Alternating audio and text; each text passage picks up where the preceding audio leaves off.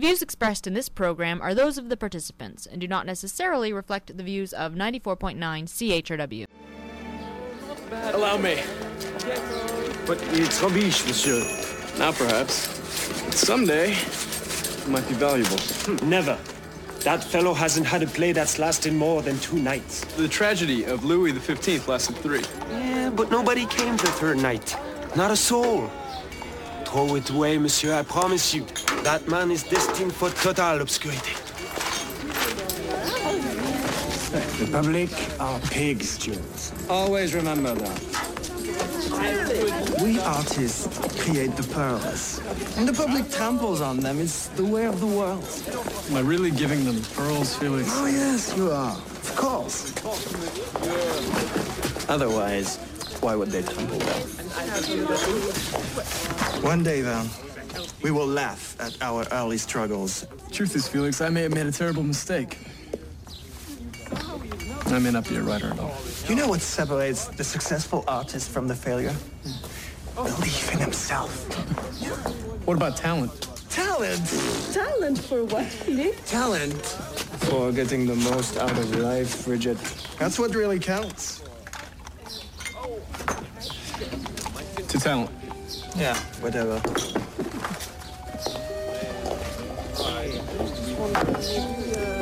One day, talent or no talent, I'm going to earn enough to afford a decent glass of wine.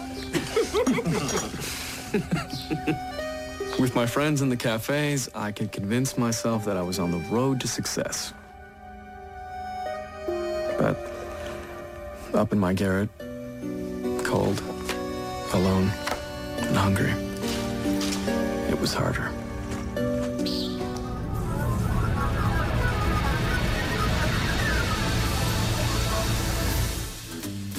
Good morning, London. It is Thursday, January 13, 2011. I'm Bob Metz. I'm Robert Vaughn. And this is Just Right on CHRW 94.9 FM. Where we will be with you from now until noon. No, not right wing.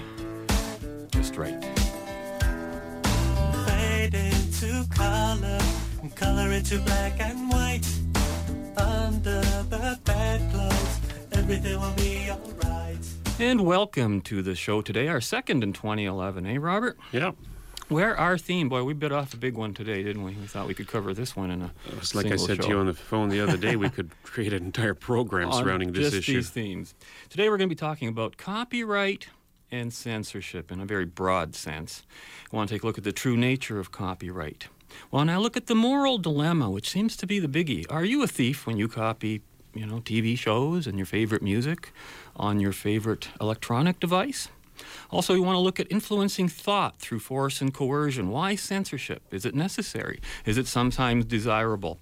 Are censorship and copyright perhaps related in some ways? We'll take a look at some of these issues, and if you care to join in on the conversation, the number to call is, as always, 519-661-3600.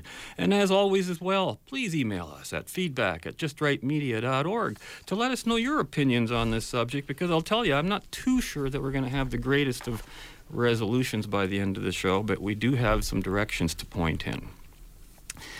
So I guess today Robert and I plan to rationalize our guilt over copying and trading TV shows and movies for free.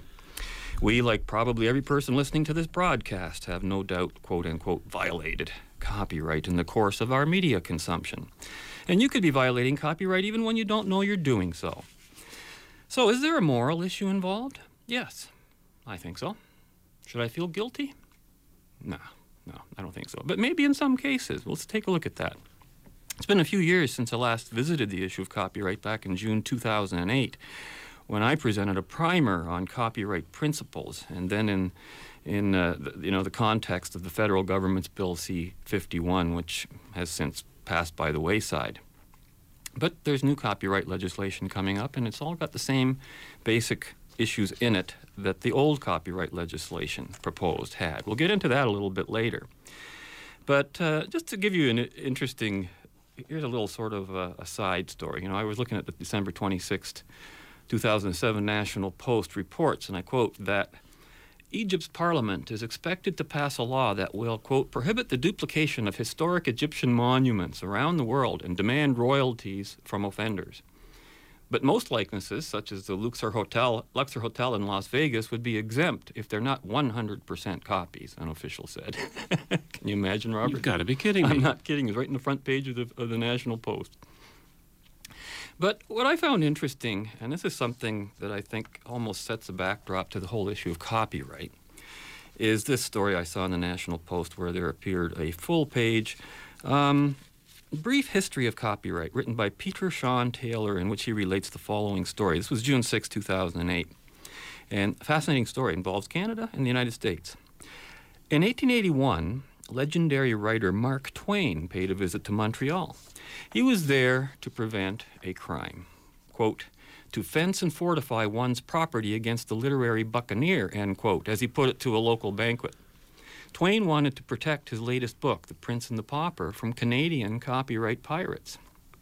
He moved there prior to publishing the book to establish residency, and thus Canadian copyright. That's how you got it, right? You had to live in the country. To his chagrin, the federal minister of agriculture turned down Twain's application. Canadian copyright was available only to permanent residents, not to visitors. The humorist was not amused, but the debate was not over. Book readers and populist publishers argued that copyright was merely a device to prevent the masses from gaining an education. Teachers and politicians argued that spreading knowledge cheaply and broadly was a goal that outweighed any claim authors might have to their work. And since before Confederation, Canadian parliaments had been trying to ignore British copyright laws in the hopes of building up a domestic publishing business in the same manner as the Americans. You know, does history repeat itself, Robert? As a matter of fact, there's an editorial in the Free Press today talking about how the Canadian magazine industry deserves its tens of millions of dollars in subsidies. Well, gee.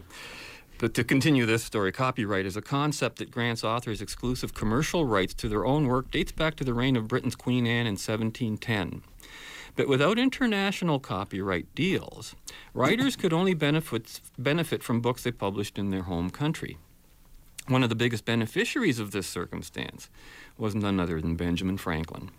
Amongst his many accomplishments, Franklin was also the first great transatlantic copyright pirate. He got his start in Pennsylvania producing self-help books and almanacs filled with content stolen from British and French writers. Say it isn't so. It is so. Despite frequent complaints from Scott, Charles Dickens, and others, American copyright law had been designed specifically to permit transatlantic piracy. That was literally the purpose of copyright law. Copyright was slightly more civilized in Britain.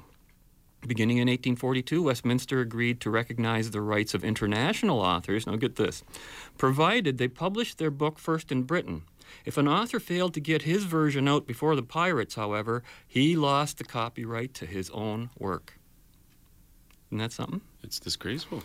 By the turn of the 20th century, relentless lobbying from authors led the United States to accept the concept of international copyright, and book pirating came to an abrupt end. Those with the most to lose have the greatest motivation to act. The owners and authors will win in the end, concludes the author of this National Post article that I just read. So what can we learn from this story, Robert? What do you think? Anything that catches you from just hearing that story? Historically, it's very interesting, but I think that we can all agree that in some form or another, we need copyright laws. It's only fair for the author. I agree. But, you know, really, what I got from it was absolutely nothing's changed in the nature of the copyright debate since the very beginning of mass publication and distribution. That's what started it all, the printing press, you know, anything. Technology has basically driven copyright laws in the sense. And that's always been the issue, as it is today. Mm-hmm. In our schools today, calls are out for exemption from copyright fees, for school-related materials, such as the ones for schools in the U.S., according to a London Free Press report on October 17, 2009. At that time, and I quote, the Thames Valley District School Board has received an invoice for $828,563, enough to hire 9 full-time teachers. The London District Catholic School Board's retroactive bill was $233,775 and 89 cents. They didn't throw away the penny. In Ontario, the total bill is $16 million. Wow. The invoices follow a decision in June 2009 by the Copyright Board of Canada, which ruled that the tariff school boards across Canada pay to use copyrighted materials teachers photocopy as part of their curriculum would double. retroactive to 2005. Notice they call it a tariff. It's devastating. We're in the business of educating students, not paying copyright bills, said Colleen Schenk, president of the Ontario Public School Boards Association, end quote. Now, instead of copyright wars between Canada, the U.S., and Britain, today's copyright pirates are the nations of the Southeast, including, of course, China, which is now routing about 20% of the worldwide internet traffic through its own servers. As reported in the September 26, 2009 Economist, headed Public Morals and Private Property, quote, because foreign entertainment companies cannot sell their products in China, they cannot claim damages from the pirates. In other words, they don't have commercial rights, right?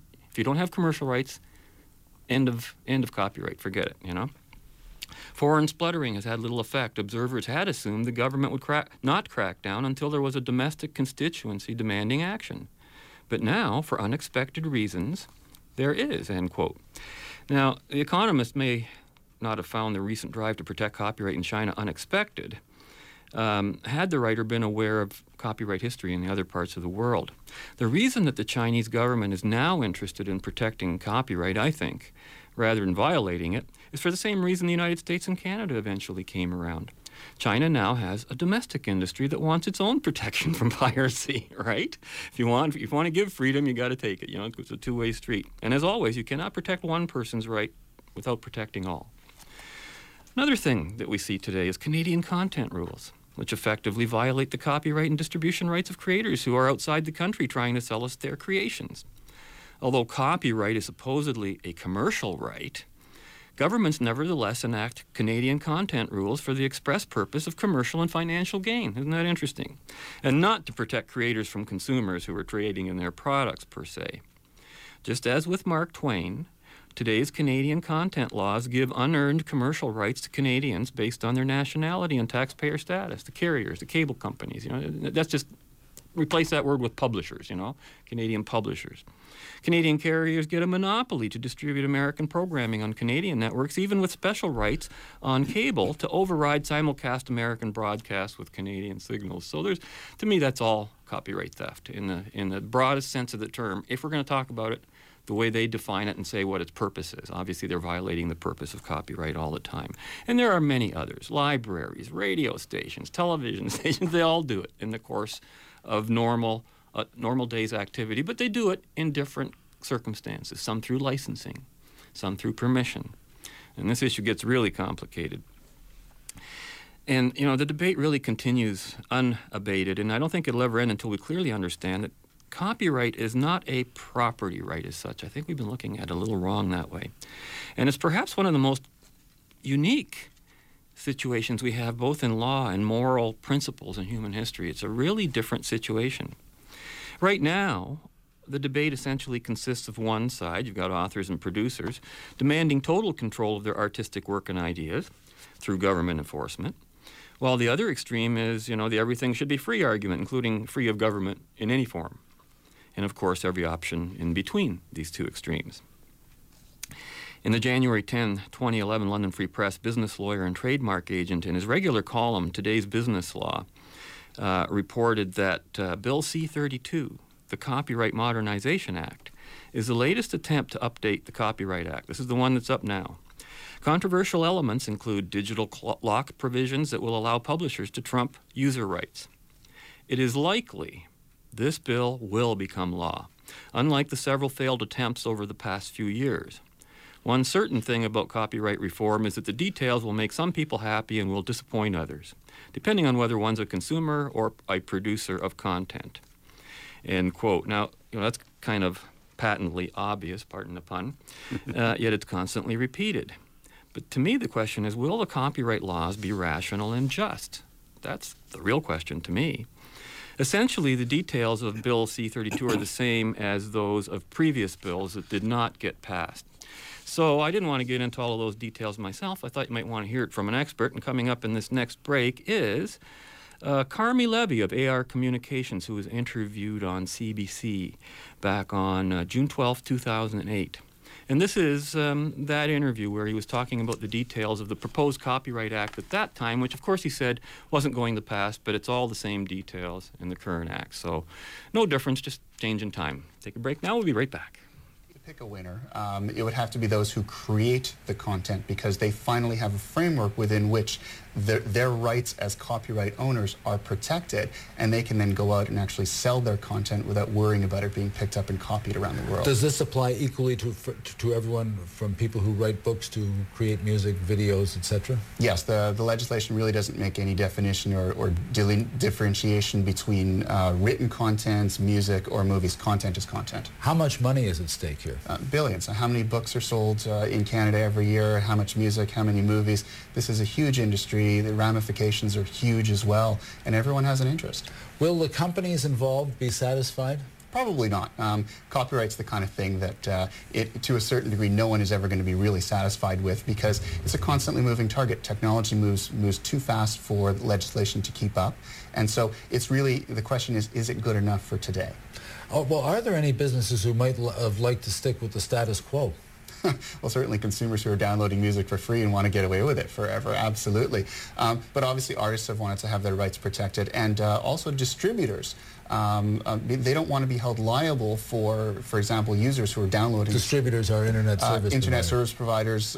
You know, they don't want to be held liable, and they also don't want to be cops. They don't want to have to enforce this legislation on behalf of the government, because that's not the business that they're in. Now, there's a clause about innovation protection written in. What is that? What's that for? Under the existing Copyright Act, you can be prosecuted for violating certain parts of it if you introduce new technologies that, for example, violate the digital rights management, or DRM, that's embedded in a lot of the music or electronic content today. So this innovation protection, what it does is it allows people to create new technologies to enhance the entertainment experience without necessarily worrying about being prosecuted for it. A lot of people have said, well, the recording industry in particular, and the movie industry and the video business, these people don't want to move forward. And does this legislation cave into them? Not really, because you can't legislate consumer behavior. And unfortunately, for the record, in the movie industry, they have failed to come up with a mass market, commercially viable form of distributing their content over the internet. The music industry has essentially collapsed over the last decade because downloading music has been relatively simple. A lot of people are doing it illegally. And so you can legislate until the cows come home, but at some point, the studios and the companies have to come up with a way to sell their stuff online and make money at it. But are young people who are used to doing this going to be frustrated? No, because if they were downloading music illegally yesterday, they're going to be downloading music illegally tomorrow. What the legislation does not stipulate is enforcement.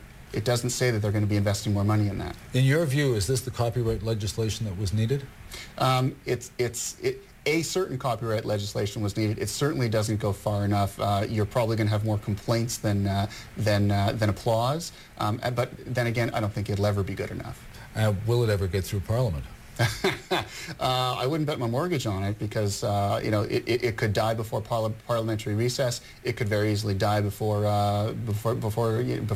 potential elections. So I think the government wanted to go down on record as having introduced something. That's it. And before we go, do you have any relationships with companies who are involved in this at all? I have none. I sit on the sidelines and observe, unbiased. Well, that's good. Thanks very much. Thanks for having me, Fred.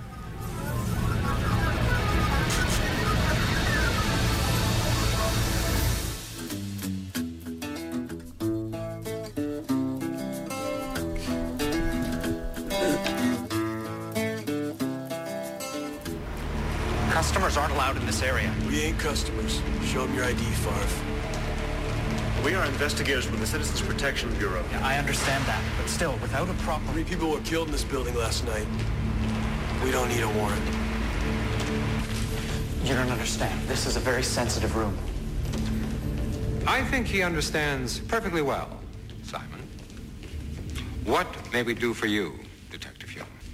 We found a fragment of a programming disk in a building where a second android was killed today. Just such violence. It seems we did make the right decision sending the good doctor to Mars. I think it's a recall disk.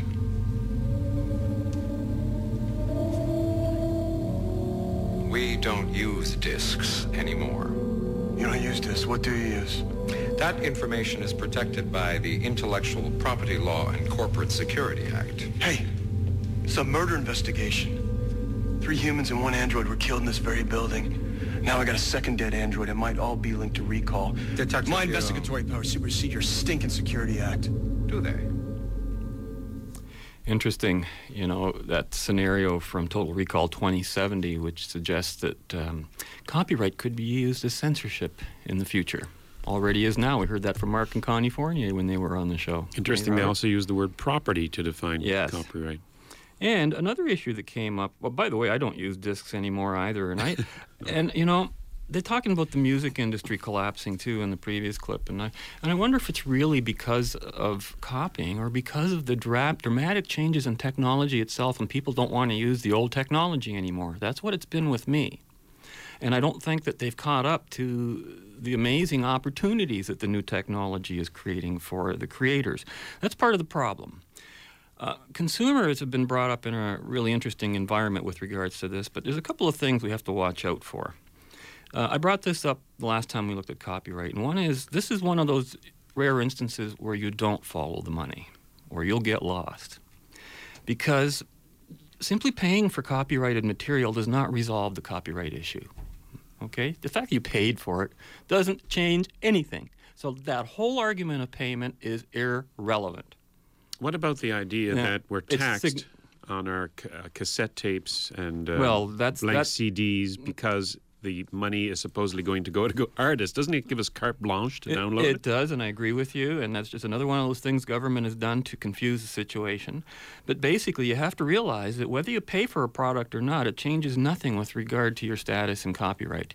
You could have paid for it, still be charged for copyright under certain conditions and not under other certain conditions. And so with that in mind, I think the first thing to do is this is one thing I did before, and I think it's our responsibility to do that, and that's to give the legal definition of what copyright is in Canada. And I got this from the Canadian Law Dictionary. And the very first 2 words to say so much. An incorporeal right. Incorporeal. Which that means that's something that has no material existence. No physicality. No physicality. Subsisting in a work of art, literature, music, film, pictures, etc., in favor of the author of such a work, and is protected by the Copyright Act of Canada. The first Canadian Copyright Act was passed in 1868 and was succeeded over the years by new enactments. Under the Geneva Convention of 1952, to which Canada became a party in 1962, international copyright is obtained without any formalities by first placing on the work the symbol, you know, a little copyright symbol with the C, identifying the name of the copyright holder in the year of the first publication. The right of an author to his work can be assigned. Now here's this interesting. Although the mere transfer of a property in a work of art does not thereby necessarily amount to an assignment of the incorporeal right of copyright. The incorporeal right, and then there's the physical right, and then there's the make-believe. You know what I'm saying here? The Copyright Act is not concerned with ideas or the originality of ideas, for there is no copyright in the same. It is the language or the expression of the idea which is the subject matter of copyright. Aside from the Copyright Act, at common law, the author of a literary composition has an undoubted right to the piece of paper on which his composition is written and to the copies which he chooses to make of it for himself and for others. If he lends a copy to another, his right is not gone.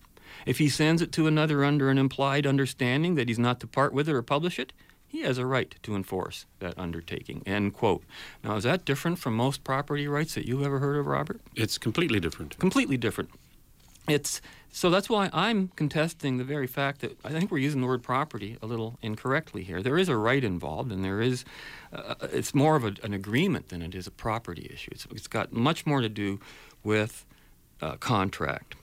Now, and of course, it's not an issue of public versus private. It's an issue of private interests versus private interests and deciding who has the greater interest.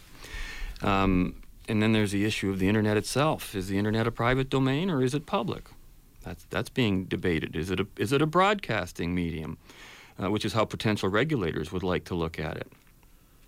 And of course, we're not talking about plagiarism or anything like that. That clearly violates that incorporeal right part of the whole legislation.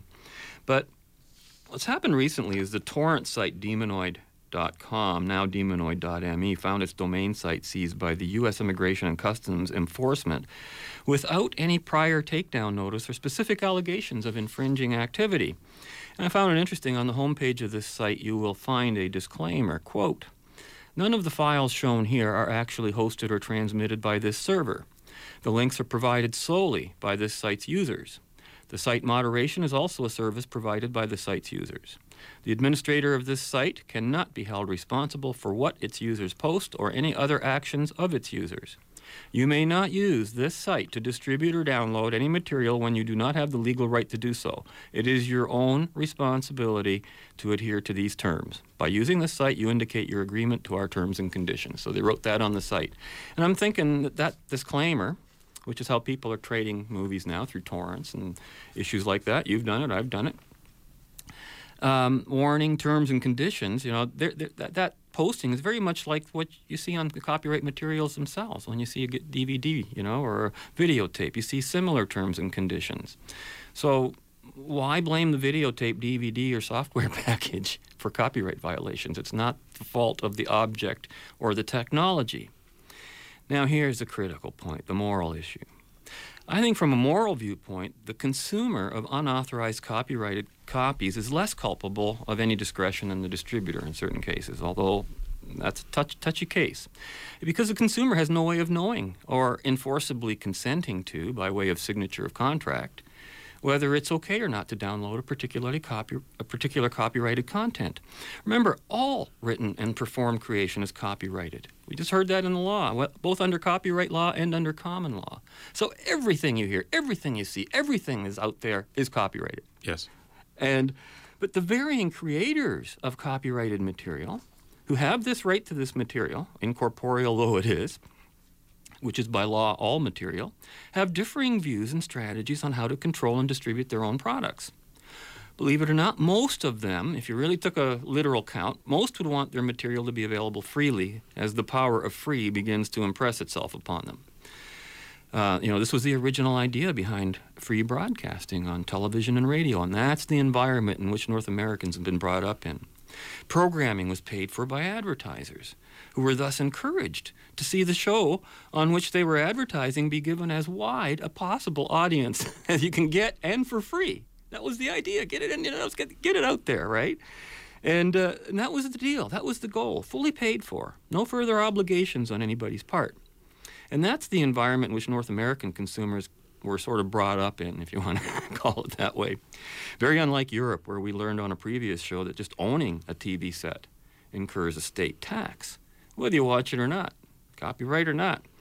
This is having creative material forced upon you, and consider the implications. Technology in the hands of private individuals is the main state target on both continents, which I find interesting.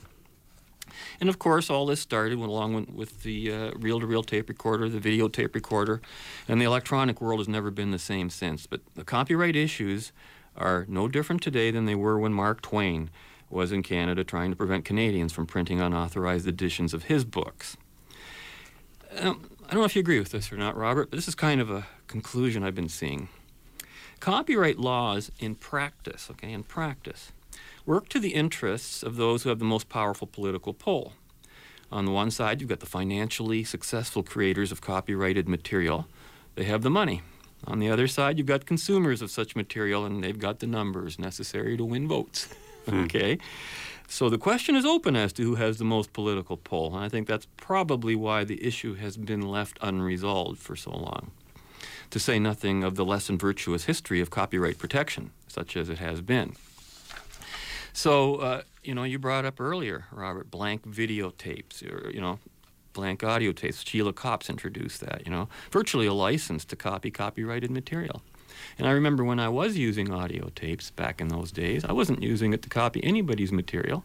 I was using it to put my own stuff on them and distribute it. And yet I had to pay a copyright fee that was giving money to somebody else through the government. That's right. You're a bit of a musician yourself. Yeah, well, not just musician, but even our talk shows, and we did a lot of stuff like that. I got libraries full of them. And yet you were taxed, and your tax goes to other to my competitors who are on an approved list of artists. And then you've got, you have all the movie and TV production tax credits. How many of the TV shows that I've seen have, Quebec tax credit, Canadian tax credit in Ontario. They work with France. They work with Germany. So in a sense, we actually, as taxpayers, own those films or have a vested interest. We have in an those interest. That can be said. We can't say we own it. I don't know who owns it. But we do have a pecuniary interest in those films. Who owns any idea, you know? And to what degree might taxpayers forced to subsidize such, quote, copyrighted material against their will be entitled to enjoy the programming they paid for without fear of being charged? What about all the programming they paid for that they never saw and don't care to see and don't want to see or ever intend to see? Or object to. Or object to, and yet have to be forced to pay for. So you see, copyright almost becomes a joke in an environment like this because there's not much of a free market in broadcasting or publishing. True copyrights, I don't think, can really exist in a socialist-minded distribution network. And I'm not opposed to free. I think that's great. National Post wrote in an editorial, protect creators, respect consumers. The public has demonstrated by its behavior that it wants to own works of the imagination and not merely license them. So, I think the solution to this in the ultimate long term is that you have to beat the pirates at their own game. Give away shows for free, but I think one thing they could do, for example, torrents. You know what torrents are. These are the shows you get, but they're just TV shows. You still have ABC, NBC, CBS on them. You can get them the day after because people are trading them. Why don't the networks themselves make that available like that? But put all the ads at the end. And I'll bet you they'd still have 50% of the people who download them watch those ads. There's actually people who collect ads. And collect ads. And not only that, they did studies where they feared that the videotape recorder would end advertisers' control over the viewers. But then they found out the average viewer of a video machine lets the ads run anyways and watches them. They don't scan through them. So, interesting. There's no quick answer to this, but we want to open up another dimension of this whole debate as we come to the bottom of the hour.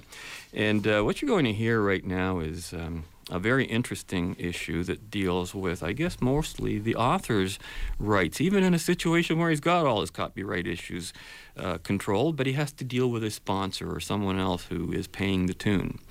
And this, of course, is the late Rod Serling, who was interviewed by Mike Wallace on September 22nd, 1959, which I understand was the eve of the premiere of Twilight Zone, before anybody ever seen it. So that's what you're going to be hearing on this side and the other side of the bumper, and when we come back, we'll carry on the conversation from there.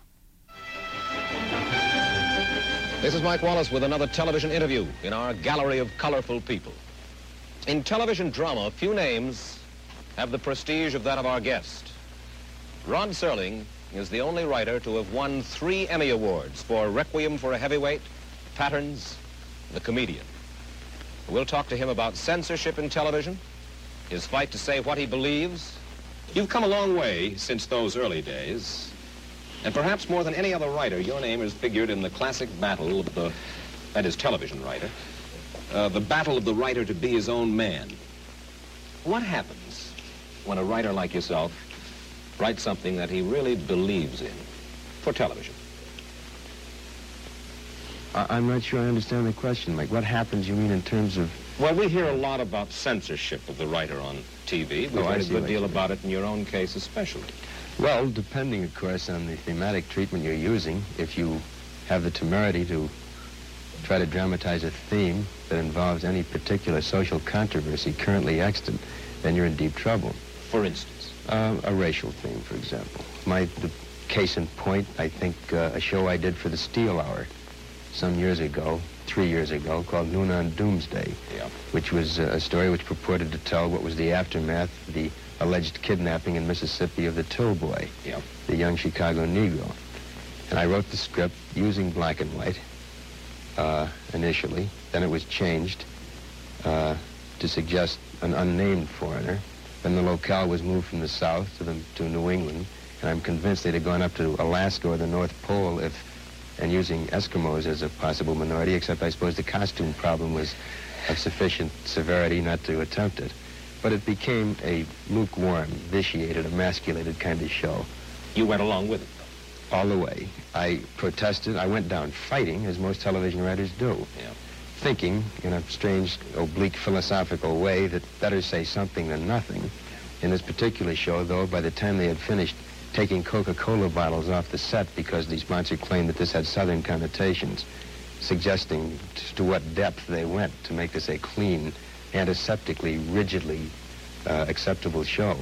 Why it bore no relationship at all to what we had purported to say initially.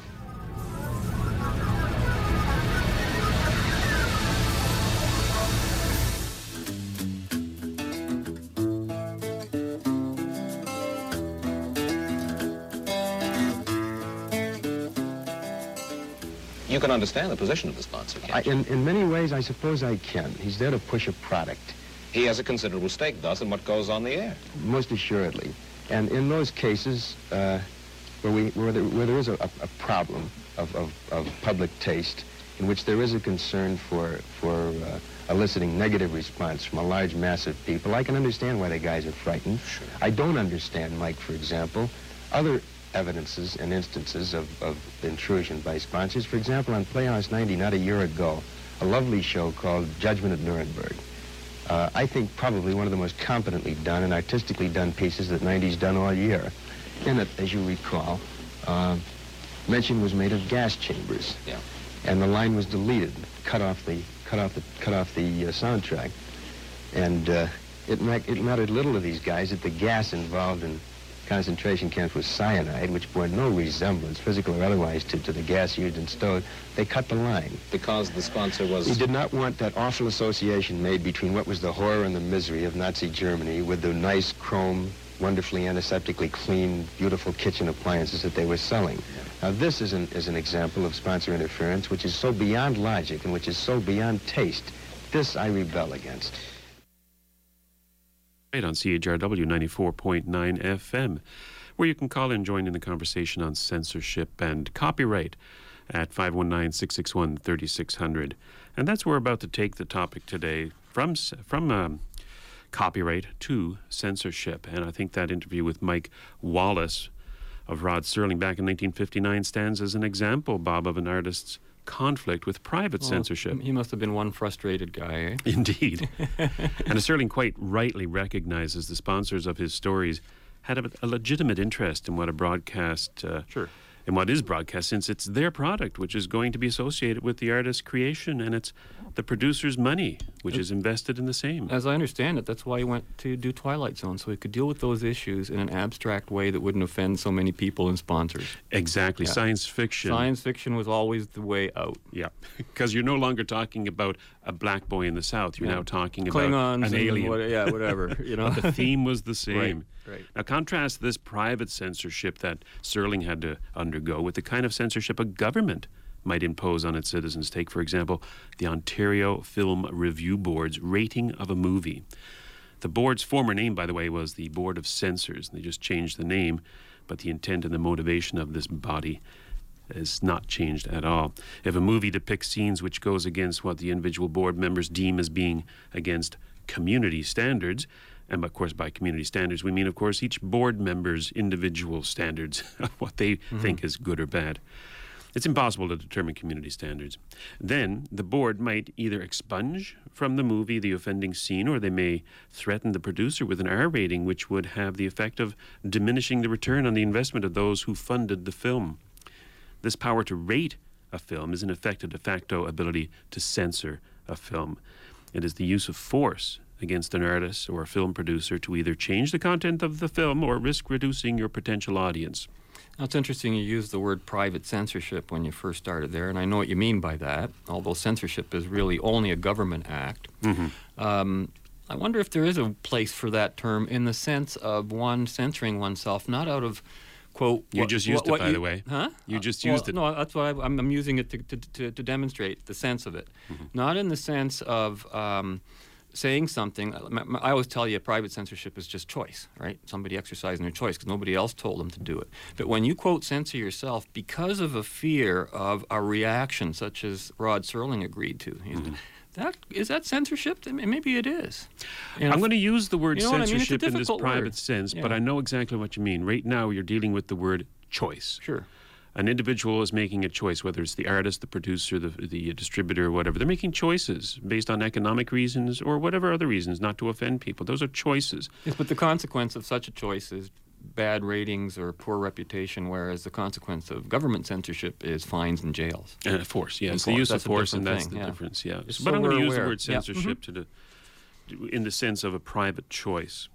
The history of the ORB, by the way, Bob, goes back about almost 90 years, I think, where instances were blatant political banning and censoring, such as the wartime newsreels. Sure. They were banned for propaganda reasons. The majority of current censoring, those of a sexual or violent nature. Wasn't the National Film Board created for the purpose of propaganda? Oh, and it still is. Yeah. It still exists for that purpose. A more brutal form of government censoring and banning can be seen with today's human rights commissions and tribunals, which in their interpretation of the completely fascist Human Rights Code have found guilty people who have expressed opinions which, in the wording of Section 3 of the Canadian Human Rights Code, are, quote, likely to expose a person or persons to, quote, hatred or contempt, unquote, by reason of the fact that that person or those persons are identifiable on the basis of a prohibited grounds of discrimination, unquote. Now, this section of the code has been responsible for a continuing witch hunt of people who might be expressing political or religious views which disagrees with the personal opinions of the members of these nefarious boards and tribunals. These are examples where censorship in Canada has gotten much worse than simply banning films like Deep Throat, Pretty Baby, or even the award-winning The Tin Drum. But censorship in Canada is not simply the banning of movies. The Two Live Crew album, As Nasty As They Want to Be, remember that, was banned as obscene in several jurisdictions. In Canada and, for example, southern Florida. And local freedom activist Mark Emery was convicted of selling the album. Now, the album went on to be the Two Live Crew's most successful, not due in small part to the parental advisory sticker placed on the album cover. Sure. So censorship may have lessened somewhat in Canada when it comes to sex and violence over the years, but has dramatically increased when it comes to the expression of political and religious thought, which is a much more nefarious and dangerous Used to form be of exactly censorship. the other way around. Exactly, yeah. Such notable... Not that I'm advocating the other way around either. Of course not. Such notable Canadians as Ezra Levant and Mark Stein have been dragged before these commissions to explain their political beliefs. Even the eminent Maclean's magazine has suffered the same humiliation before these kangaroo courts. Political correctness is another form of censorship which can be either a private or of a government nature. Now, if privately conducted, there is often a good reason for it. For an example, having employees say Happy Holidays when greeting customers at the door rather than Merry Christmas, to be sensitive to the broad spectrum or background of their customers. Now, when the government, however, uses the force of the law to command that individuals and businesses hold sensitivity training sessions, for example, to instruct employees on how to behave with members of the opposite sex, then we're witnessing a misuse of force and fascism at work. Most of the time, the banning or censoring of a product, whether done privately or through the threat of fines and imprisonment, has the opposite effect intended by those doing the censoring or banning. Take, for example, the banning of the fourth highest grossing film in Britain in 1979, Monty Python's The Life of Brian. Oh, yeah. Yeah, it tells the story of Brian Cohen, a man who was born on the same day as, and next door to, Jesus Christ, and is subsequently mistaken for the Messiah. The movie was banned from being shown in several jurisdictions in Britain, in several Bible Belt states in the United States, and several countries. The bans did not last and were ridiculed by others, and some, in fact, used the banning to help promote the film. In Sweden, the marketers of the film used such notoriety to benefit their marketing campaign with posters stating, "So funny, it was banned in Norway." I love that. Yeah. This negative reaction by the censors only helped to increase the mystique of the film, and it quickly became the highest-grossing British film in the United States of 1979.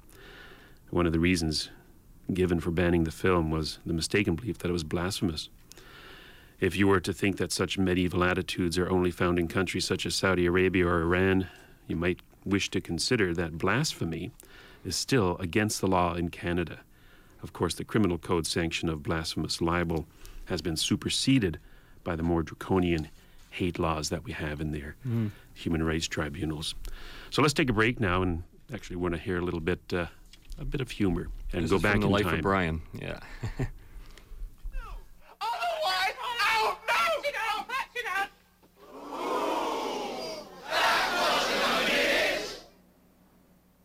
Oh, yes, it was. Oh, no, it wasn't. That's not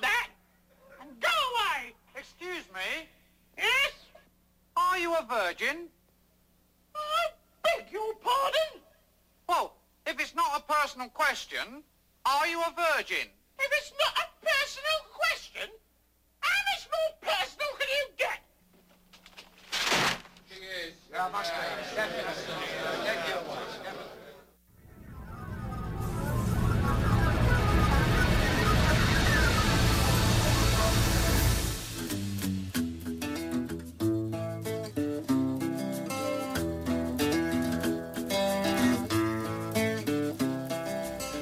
But now, consider another fact. Never in the history of the world have the merchants of obscenity, the teachers of unnatural sex acts, had available to them the modern facilities for disseminating this filth. High-speed presses, rapid transportation, mass distribution, all have combined to put the vilest obscenity within reach of every man, woman, and child in the country. In the past few years, this obscenity traffic and salacious newsstand literature have become increasingly worse, not only in content, but in volume. This traffic continues to increase and flourish for one reason. It is big business, profitable business for the mercenary persons who produce it, and for its more than 800 distributors. The United States Supreme Court has described it as dirt for dirt's sake. We describe it as dirt for money's sake. Obscene literature is a $2 billion a year business. That's $2 billion. Through this material, today's youth can be stimulated to sexual activity for which he has no legitimate outlet. He is even enticed to enter the world of homosexuals, lesbians, sadists, masochists, and other sex deviants. The psychiatric terms for these unnatural sex acts are unknown to most decent adults in our country. But through this salacious material, these abnormalities are corrupting the minds and the hearts of our children. Perversion for profit. Here is the most vicious, the most insidious feature of these publications. They constantly portray abnormal sexual behavior as being normal. They glorify unnatural sex acts. They tell youngsters that it's smart, it's thrilling, it provides kicks to be a homosexual, a sadist, and every other kind of deviant. The Military Chaplains Association of the United States, practically every major fraternal, civic, and religious organization, the juvenile court judges, the Federal Bureau of Investigation, innumerable psychiatrists, sociologists, and psychologists attribute the moral decay among our people in very large part to the obscene and pornographic literature so prevalent in our society. This moral decay weakens our resistance to the onslaught of the communist masters of deceit. Welcome back to Just Right on CJW 94.9 FM. Bob, where'd you dig that up? Oh, I tell you, that was put out by the Citizens for Decency. It's called Perversion for Profit. 1965 that was put out. Within our lifetime. And the last thing I expected to hear at the end of that diatribe was communism. Now, just consider how things have changed since then. But consider what the guy was saying. And not changed. All the way through. He's attacking sex, of course. Yes. But he's talking about newsstand literature, big business, profit, mercenaries, all very capitalistic things. And then at the end he says, watch out, communism's coming. What? Total misunderstanding the total of mix of unbelievable. Yeah.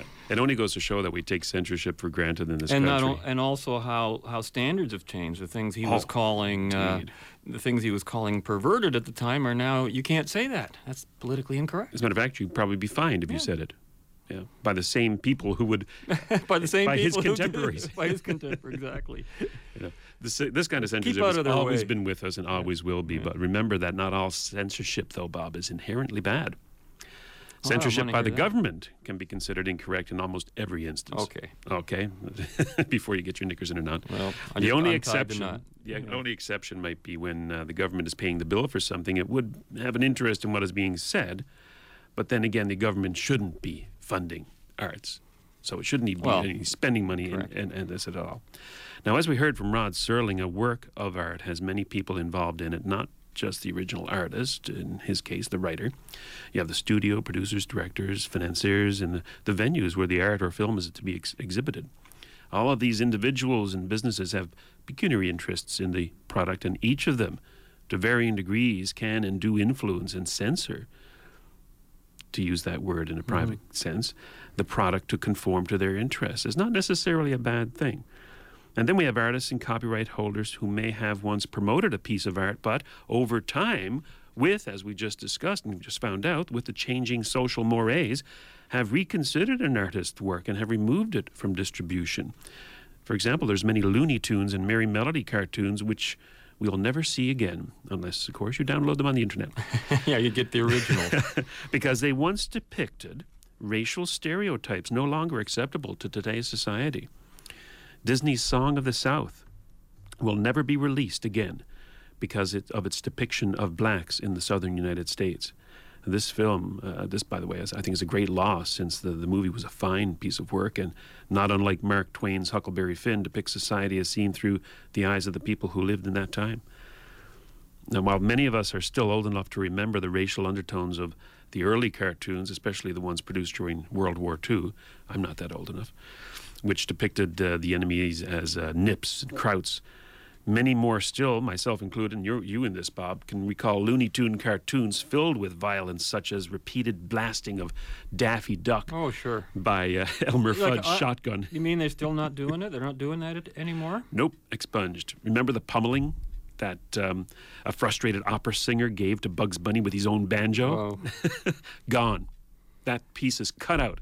And it so actually definitely Three Stooges would not be allowed today.